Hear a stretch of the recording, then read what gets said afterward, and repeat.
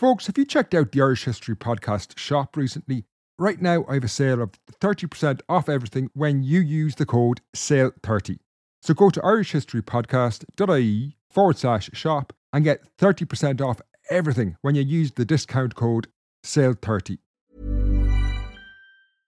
Hey, I'm Ryan Reynolds. At Mint Mobile, we like to do the opposite of what Big Wireless does. They charge you a lot, we charge you a little. So naturally, when they announced they'd be raising their prices due to inflation, we decided to deflate our prices due to not hating you. That's right. We're cutting the price of Mint Unlimited from $30 a month to just $15 a month.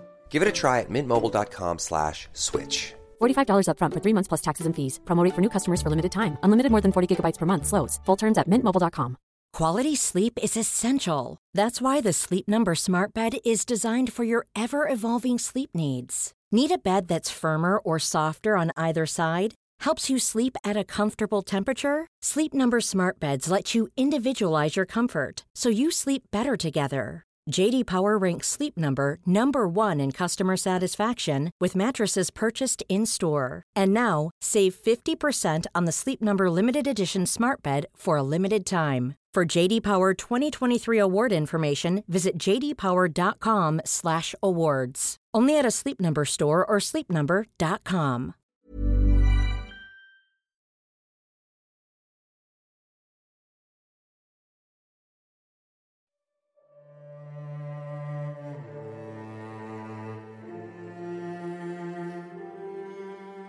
Hello and welcome to the Irish History Podcast. My name is Finn Dwyer and this is The Hunt for Nazi Spies in Ireland.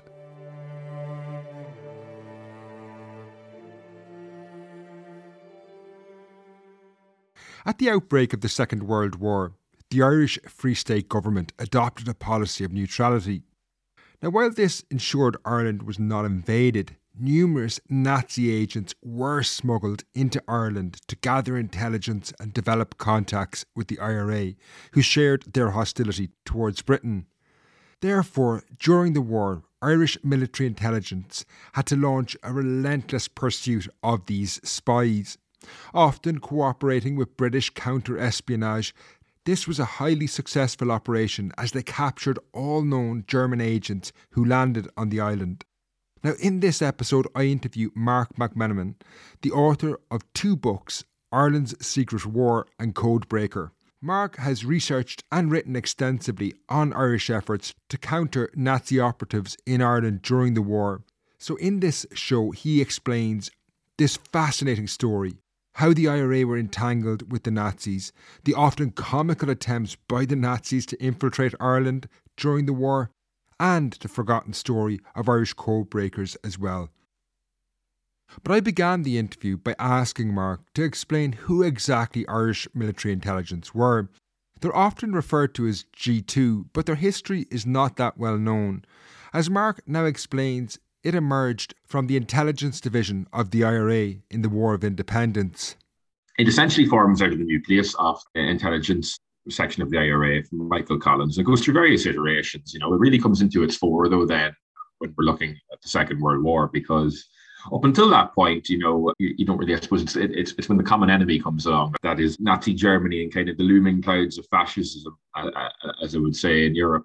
Up until that point, pretty much like a lot of the focus with the people in the army is kind of looking at Britain. You have to remember it's 20 odd years after the War of Independence, the Civil War, coming up to when you come up to the period of the emergency. So the focus isn't really there, on what we call external threats to the state, to the nascent Irish state. And the person that really kind of sees the woods from the trees really on this is Dan Bryan. And in the mid-30s, he senses what's going on in Europe, what's going on the continent. He sees kind of what's happening with Mussolini, what's happening with Hitler, the rise of fascism. And he senses almost immediately this can be a threat to Ireland, okay, from a security point of view, which is very prescient of him. He's really ahead of his time here, and he's kind of quite alone in the army and in the government on this. He's really quite ahead of his time. So the crucial thing about Bryan as well is, as a character, and if we look at kind of intelligence as a whole up until the outbreak of the war, is that he was an excellent intelligence chief in that he kept in with people that he might necessarily have been friends with people that were on the opposite side with him in the Civil War. So he had a good working relationship with people that were anti-treaty Republicans. Everyone kind of respected Dan, and because of that, he was able to kind of put together, see the bigger picture that we have this looming threat of fascism. We have disgruntled elements in the IRA. We have the rump of the IRA, like that's still there, that didn't side with De Valera, didn't embrace Fine Gael and kind of free stateism and whatever else.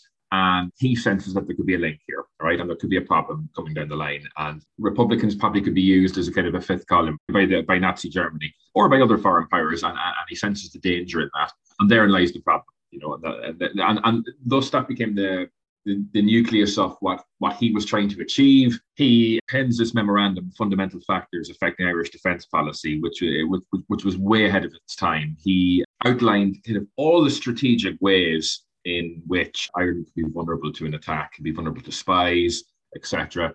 And like, it was quite alarming. And this eventually circulates in government, around various government levels. It circulates around members of the army, and it kind of awakens them just about in the nick of time. So while Irish military intelligence had come to recognise the threat posed by the Nazis by the late 1930s, this was matched, however, by a growing interest in Ireland by German intelligence. This often took the form of seemingly harmless cultural exchanges, but it appears they were seeking to cultivate relations with the IRA. Yeah, it's very interesting because, I mean, it's not as if they suddenly just kind of developed this interest out of the clear blue sky. Like there's links with Germany that go back years and years, and there's always been kind of a German presence in Ireland. If you go back to the Ardnach Crusher scheme, German thing, there was German labour involved in that, German engineering expertise. So the cultural links were always there. And in the 20s and in the 30s, especially when you come into the 1930s, the early 1930s, just as kind of Hitler comes to power, but before the outbreak of the war, that decade of the 1930s, you have cultural exchanges between Ireland and Germany. You have Germans who are traveling over here, they're doing courses in, various, mainly in the arts, actually, in Trinity College, but various different disciplines. Some of them come over to study folklore. I mean, there's a guy, Malthusson, he managed to make it as far as Donegal, where I'm from, the Donegal Gaeltacht, But what was happening is when they were going to Irish-speaking areas and areas in the west of Ireland, some of these German students became acquainted with Republicans and with the IRA. Now, whether that was by accident or design, the jury is out on that, although, there are extensive MI5 files on some of these German students that came over, and they would have been members of political organizations, so it's highly likely that maybe, it was by design. Some of them always denied that, some of the German students that came over, but one way or another, there's connections that are made, very tenuous connections, but relationships are built up, and one of those is Tom Barry, who becomes acquainted with some of the German students that come over here. But that develops, the IRA at this particular time is a kind of a tumultuous organization. It doesn't kind of really know its role, it's kind of its place. There's chief of staff changes several times in the IRA at this particular period. It all kind of comes to a fore of the period of the 30s, eventually when Sean Russell becomes the chief of staff of the IRA.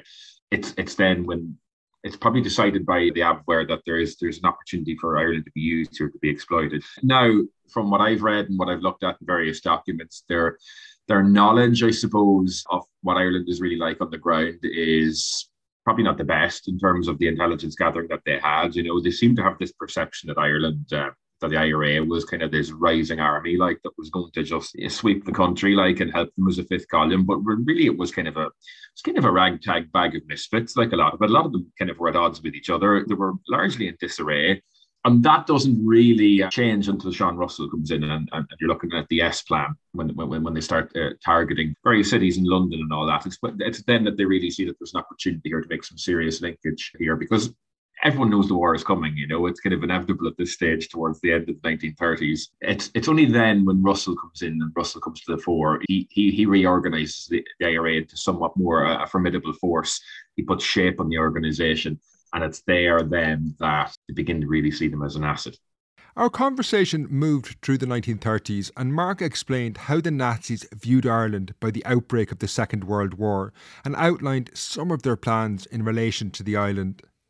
Well, you see, the thing is, there's various iterations of various different plans, and some of them have commonalities, some of them are different. One of the plans was this Plan Kathleen, which was to use the IRA to kind of create political instability in Northern Ireland to give the Germans the pretense then to invade, to kind of defend the native Irish, and that was their in then. You had Operation Shamrock then, which was to invade the south, coming in kind of at Wexford there. So, I mean, ultimately what they want is this is all happening in the context of the Battle of Britain. You have to look at this because, you're just after Dunkirk. You are looking at the fact that the British have received an almighty bloody nose. France is gone. So they're standing alone and they're extremely vulnerable. So if they can open up a second front from Ireland and on the other side, it's a pincer style movement, when they're going to squeeze them from two sides. Now, how realistic that is that they're going to be able to invade Ireland. There would have been air support, I suppose, from the RAF. They would have ultimately come in and defended Ireland. It's hard to know how successful it would have been. I would imagine probably not very successful, but that's what they're looking at ultimately. Now, that all changes then, of course, with the Blitz in London and how the RAF ultimately defend London. And then Operation Barbarossa, Hitler kind of changes his whole tactics anyway. Then, he opens the war on two fronts for himself, never mind trying to open it up on two fronts for the British. So there's a whole change in scenario there. But that would have ultimately been, that was ultimately where they were coming from. During this period, multiple German agents landed in Ireland. Before we look at some of these individuals, Mark explains how a lot of their work was observational rather than actually carrying out acts of military sabotage. The most important thing of all in terms of war, in terms of intelligence gathering, is the weather. I think most people, and myself included, up until I kind of studied this in more detail, you would think when you hear intelligence and spying and all that, they must be stealing top secret documents. But usually it's to get in and see what the weather is like, in terms of planning attacks and invasions. And in recent years, it's just shown how important that has been in Ireland in terms of the D-Day landings. There was some great work done by filmmaker Jerry Gregg a number of years ago, a documentary, Stormfront from Mayo, the Black Sod episode out there and all that. So it just shows you how crucial that information is. But also the land border as well with Northern Ireland there with the UK. I mean, it's relevant today. With you see it with Brexit. It was the same thing back then. They're close to Northern Ireland. They can get in. They can see troop movement in the north. Everything that's going on in Derry, for example. So there are various different reasons why they wanted to be in Ireland and have a presence in Ireland. And if the invasion, if a possible or fated invasion of Ireland wasn't going to happen or never happen, they were still very dangerous to have on Irish soil in terms of the intelligence that they could gather. Because if the Irish decided to share nothing with the British, that's, Dan Bryan decided to have a very good security relationship with MI5, with the MI5's Irish section under Guy Liddell. It was a total black spot for British intelligence. They would have known what was going on right under their nose. While we will look at some of the individual agents who reached Ireland later in the episode, Mark first explained what has become one of the more well-known chapters in this secret war. That was the visit of the IRA Chief of Staff, Sean Russell, to Nazi Germany in 1940. However, he would die on board a German U-boat as he returned to Ireland. But Mark now explains what exactly Russell was doing in Germany and his somewhat complex motivations. Russell travels to Germany and he's trained by the Abwehr, in subversive techniques and explosives and everything. And the idea is to send them back to Ireland, basically, in terms of aiding this kind of plan to invade Ireland, to give the Germans a context with which to invade and to uphold Irish neutrality. Because you have to remember as well, at this particular period, obviously there's the threat of German invasion, but Irish sovereignty as well, kind of it's in trouble as well, in terms of maybe perhaps a preemptive invasion from one of the Allied sides, to try and prevent, so you're kind of in trouble both ways. You're treading a very precarious line here. And there's an opportunity there, for Russell and them to exploit that. So, I personally, I find it strange with Russell. He's someone that kind of divides opinion with so many different people and so many different levels. I kind of find it hard to kind of criticize him in a lot of ways because, he seems to be kind of carrying on the Republican struggle that, up until not that long beforehand, a lot of the people that are trying to stop him were at the same thing, So he's a divisive figure. Like, even since my book came out, I've seen some people, some reviews, kind of criticizing Russell, some defending him, But the reality is he's there to be exploited by the Nazis. And I wonder, and I've wondered this, and there's no proof. There's absolutely no proof that Russell was anti-Semitic or anything like that. I don't think he was anything like that at all. But I wonder, was he extremely naive in who he was dealing with when he was dealing with the Nazis? And you have to weigh up the price then that you would pay for Irish freedom. I mentioned in the book that on Eichmann's list there of European Jews, Jewish people in Ireland are enumerated on that list. So at what cost would this have been worth it? So these are the things that kind of come to the fore when you look at Russell. There's kind of a lot of questions there. It's kind of lazy. I don't know if it's lazy, but just to say that he was an outright kind of anti-Semitic, kind of a Nazi supporter. I think there's a lot more to it than that. So I wouldn't take an opinion on either side on him, but I think he's a very interesting character. And sadly, someone that probably isn't studied as much as he should be. I was keen to hear about some of the individual agents. Mark now explains who some of the actual people who were captured during the war were. I mean, they sent over a number of different contacts. There was ultimately, I think, 7 or 8. I mean, one of the guys that was here was a guy called Werner Ullmann, who was actually a sleeper agent. So he was actually here before the war, before he eventually awoke. But most of them, it was ridiculous kind of stuff. It was Keystone Cops kind of stuff. And, it begs the question, did they take Ireland seriously at all, or were they so stretched during the war that they were sending just complete idiots? Because some of the guys, it was ridiculous. There was one spy, a guy called Walter Simon, arrives in Dingle, and he ends up in the pub. He ends up in the whiskey, and he comes into the pub. It was Nelligan's pub. I was in it myself. I had to go in for a spy pint, But he comes in and he slams the table with his fist. And I was speaking to some of the locals who heard the stories of this. And he slams his fist on the table and he says, "The poverty of Ireland will disappear when Hitler comes to power in this country." And I mean, you can imagine now, in Dingle on a Friday night, in 1930, this lad, Germanic voice, comes in and starts doing this. So it wasn't too long before this fella, the special branch were onto him and he was lifted. So this was the kind of thing that you were dealing with. Another German spy, a guy called Wilhelm Fried, bought himself a kind of a Cadillac, a real flashy car, and used to drive around Dublin and picking up girls. It wasn't too long before, and you have to remember Dublin's a lot smaller place back then as well. It wouldn't be hard for you to stick out.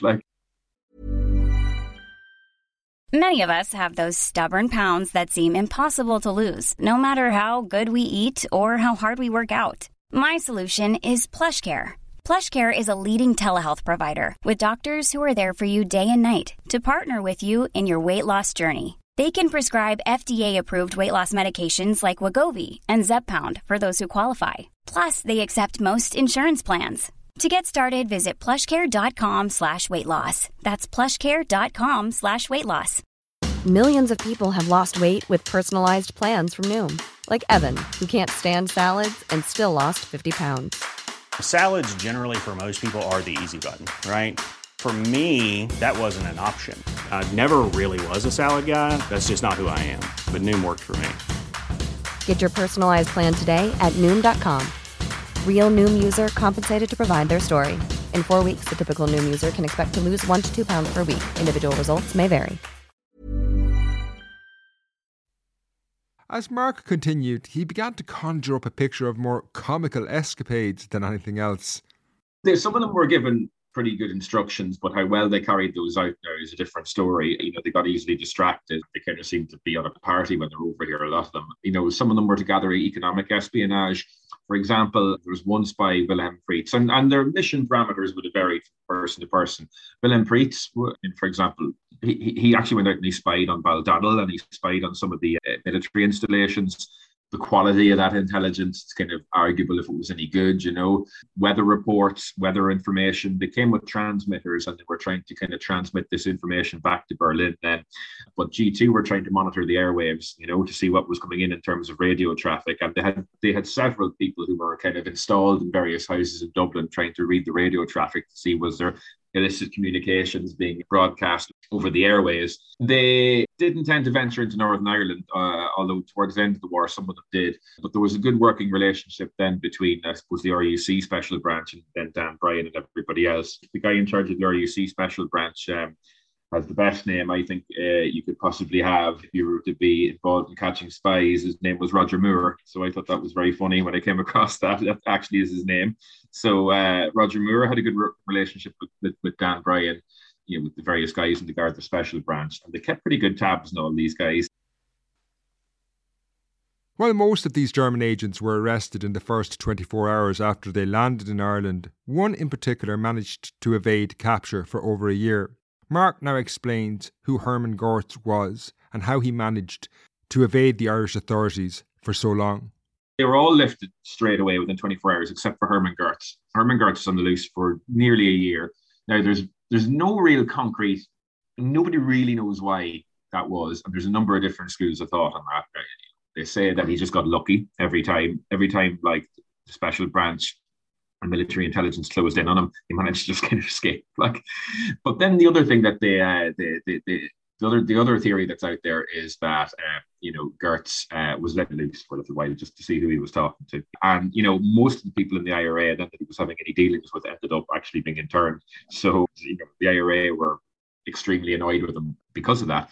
So it's not entirely concrete, I suppose, how Hermann Gertz managed to stay on the loose for so long, but he was the only one. The rest were caught within 24 hours or so, and mainly out of their stupidity. It's amazing actually when you look at Hermann Gertz how he wasn't arrested. Like there's stories of him. I mean, there's stories of him walking through Newbridge, after he gets parachuted in full Nazi regalia, and asking for directions. Allegedly, he went into a Garda station in Wicklow and asked, did they know where the IRA was? So these are the stories that you hear. I mean, how true they are, I don't know. How he wasn't lifted, apparently the guards in Colafuca gave him directions, and sent him on his way, into town. So maybe they thought he was mad. I don't know. But you would wonder how he did come to the attention of people a lot sooner. They did make one attempt to try and arrest him in Templeogue, and he managed to escape, but he was caught then almost a year later. He's caught in Clontarf.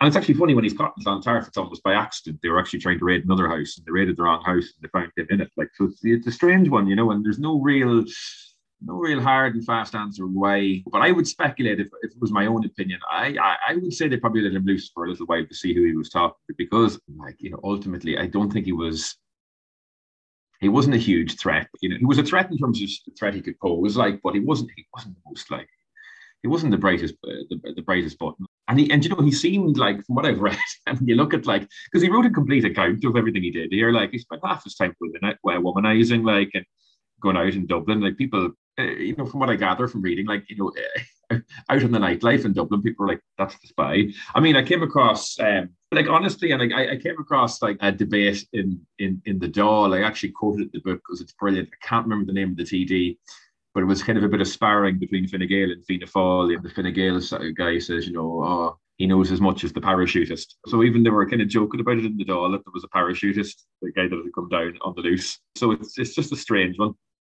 The fact he managed to avoid capture for an entire year left me wondering who was helping him. A German living in Ireland during the Second World War would naturally draw down attention, so he clearly must have had local support in Ireland. Yeah, he was mainly put up by, there was actually two sisters in Glenageary, the Farrell sisters, and they actually looked after him, and he stayed with them. And they were kind of the support network. And then there was other people, various contacts in the Republican movement. I wouldn't say he's meant to have met up with one of the generals in the army, General Hugo McNeill. Yeah, so he's meant to have had a meeting with him. They say that two TDs might have met with him as well. This is kind of the stuff that comes out. There's nothing quite concrete on it. He's able to be on the loose, and he kind of goes around on the charity of others, and he's living off the back of that there are people are willing to put him up and look after him. I mean, one of the places he stays with Issel Gon, Maud Gon's daughter. They put him up in the house, and there's some kind of evidence that he might have had an affair then with Issel Gon, and she put him up. I think Mark Hull discusses that in his book Irish Secrets. Excellent book on this period, that people should check out, as well as my own. Mark's done excellent research on all of this. So yeah, he lives largely on the charity of others and people putting him up, and he has those connections within kind of within the Republican movement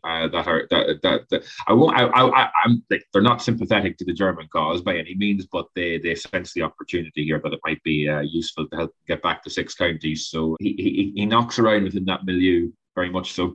While many of the German agents were captured through incompetence, Irish military intelligence had also developed a code-breaking team. Now, these people have been almost entirely forgotten by history, but Mark explains more about them now. There wasn't any expertise in the army at the time to break German codes. And I mentioned earlier that they were watching the radio waves, to see were there any spies, people communicating. And they actually did hear illicit radio traffic, and it came from, surprise, the German embassy, the German legation. So they were using a transmitter there to communicate back to Berlin. But sure, they had no expertise in the Irish army to break codes, not at all. So Dr. Richard Hayes was a well-known intellectual, and he was the director of the National Library. They seconded him into military intelligence, and they gave him a code-breaking team made up of some civil servants, some actual members of Garda Síochána, and actually, very interestingly enough as well, a young Kevin Boland, the arms trial Kevin Boland, ends up in this code-breaking team as well. The whole operation is so top secret that the young Kevin Boland isn't even allowed to tell his father, Gerald Boland. He's the Minister for Justice at the time. So it's incredible stuff. But Hayes has great success at figuring out how this code works. He doesn't eventually break it. But when the German spies come into Ireland, then they're carrying their instructions and their means of communication back to Berlin. It's all encrypted and it's all encoded through using ciphers. Hayes is very successful in breaking all of those codes. The code that Hermann Goertz is carrying, which later becomes known as the Goertz cipher, is an extremely sophisticated cipher. And Hayes breaks that. The guys in Bletchley Park actually come over to Dublin to see how to break this, because they're having some difficulty with it themselves.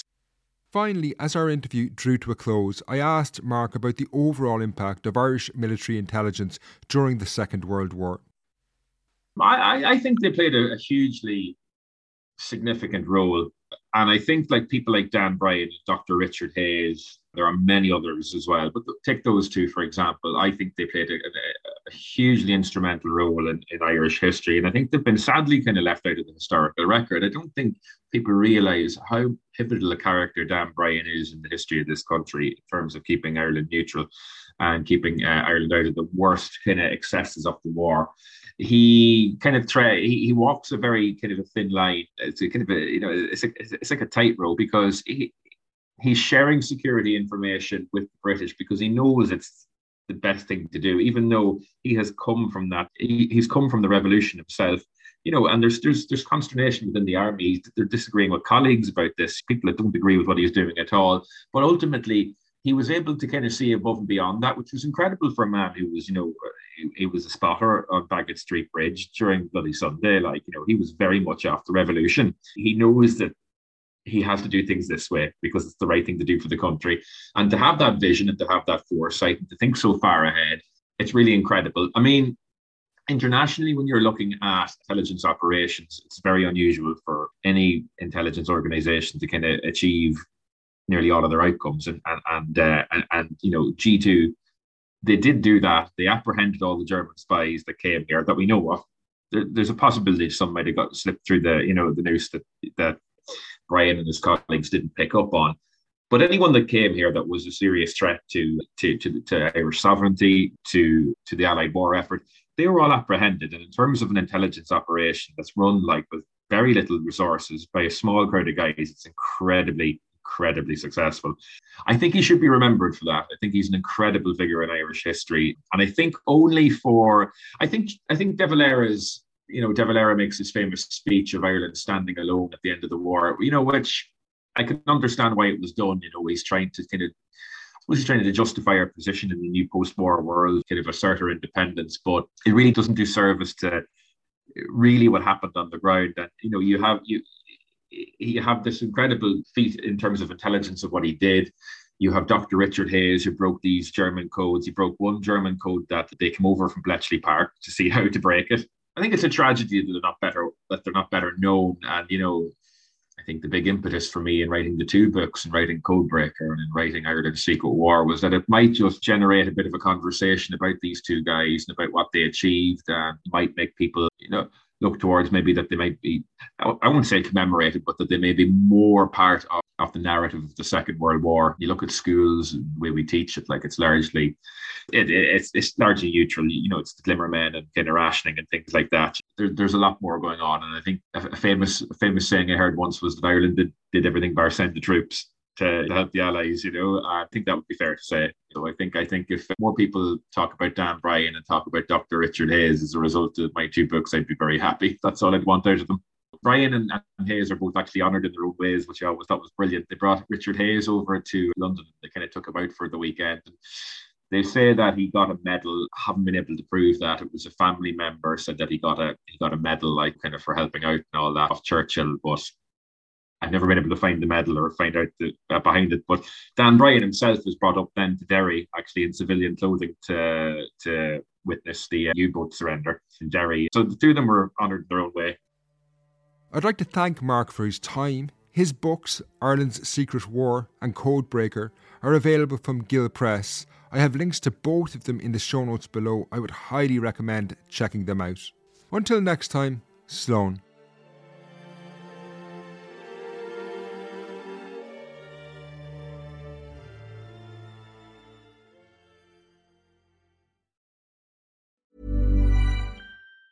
Mom deserves the best, and there's no better place to shop for Mother's Day than Whole Foods Market. They're your destination for unbeatable savings, from premium gifts to show-stopping flowers and irresistible desserts. Start by saving 33% with Prime on all body care and candles. Then get a 15-stem bunch of tulips for just $9.99 each with Prime. Round out Mom's menu with festive rosé, irresistible berry chantilly cake, and more special treats. Come celebrate Mother's Day at Whole Foods Market.